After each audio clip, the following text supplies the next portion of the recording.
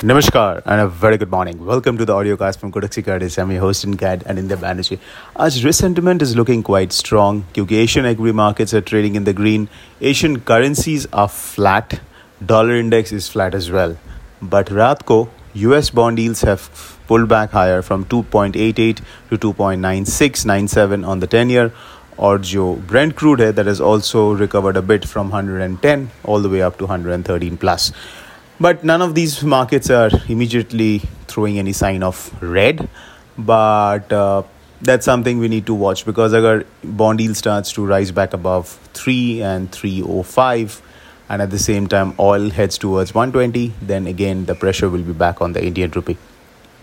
RBI has done a phenomenal job by capping the rupee around 79, 20, 30 levels.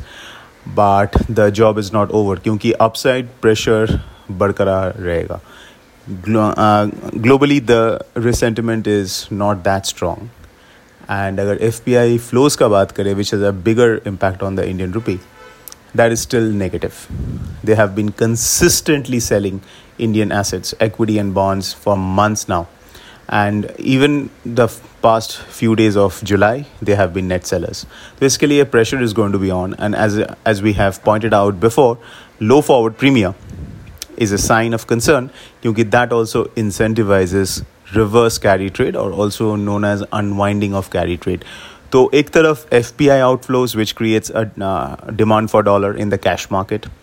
दूसरे तरफ unwinding of carry trades or reverse carry which leads to demand for dollars in the derivatives market. Primarily offshore से होता है, but it has some onshore element to it and obviously it flows to the onshore market through the arbitrage channels क्योंकि अगर offshore में the hedge funds are buying dollars and unwinding their longs in the Indian rupee, that transmits through arbitrages in the onshore market in terms of demand for dollars. And third, low forward premium also disincentivizes exporter hedging, जो एक तरफ से supply को कम कर देता है in the derivatives market. So all in all, the RBI has to be quite aggressive in defending the Indian rupee. और जिस हिसाब से last एक हफ्ता में there have been a lot of commentary from the finance ministry of officials about the volatility in the Indian rupee. We believe RBI is going to be quite aggressive. But one thing that needs to be noted and pointed out is, in spite of Indian rupee at an all-time low against the USD, on a year-to-date basis or FYTD basis, Indian rupee remains a slight outperformer amongst its peers. मतलब Indian rupee के जो depreciation हुआ against the USD, which is either in line with what has happened with other major currencies in the world or in fact less than what has happened with other currencies in the world. So even in terms of volatility, Indian rupee is one of the least volatile currencies in the world. So Indian rupee is quite stable, and as we said, RBI has done a phenomenal job by intervening through all the instruments that it has and hiking rates at the right time. But the job is not over. They have to keep intervening because global environment remains challenging. जब तक flows are not reversing, especially FPI flows, that is going to be important because ये साल एक और component of capital flows which may face an issue is basically the ECB.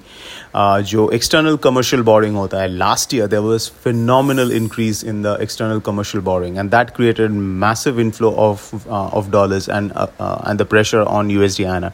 But इस बार because the interest rates are rising around the world and जिसके कारण हो सकता है ECBs may not happen that way. Of course, Europe and in Japan, the interest rates are still either negative or zero.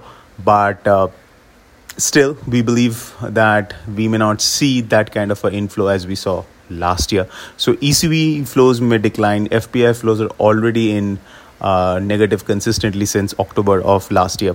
So इसलिए वो जो capital flows चाहिए for Indian rupee to strengthen, that is still missing. And as we said, the carry traders are also shying away from the market. So that kind of support is also not there. Coming to how to play it, it's a buy on dips. Either you can play it through futures or through options. Futures में your stop loss have to be below 78.80 July futures on a daily closing basis.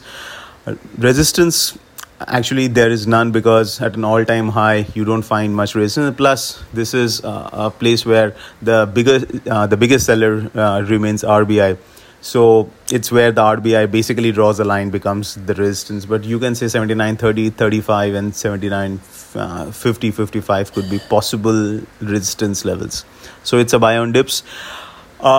Instead of doing short straddles and short strangles, it's advisable that you stick with short iron fly or short iron condor, because you will not be exposed to this unlimited risk if there is a sudden flare up in the prices.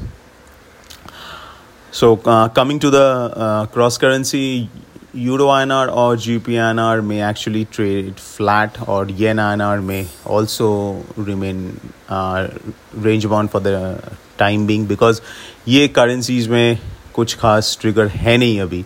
और euro dollar और pound dollar में जो weakness है, that is being offset by the strength in the USD INR. So इसके लिए cross INR में we may continue to see up and down price action, which is basically a range bound price action. So that's it, folks. This is Anindya Bannerjee signing off. A fantastic day ahead.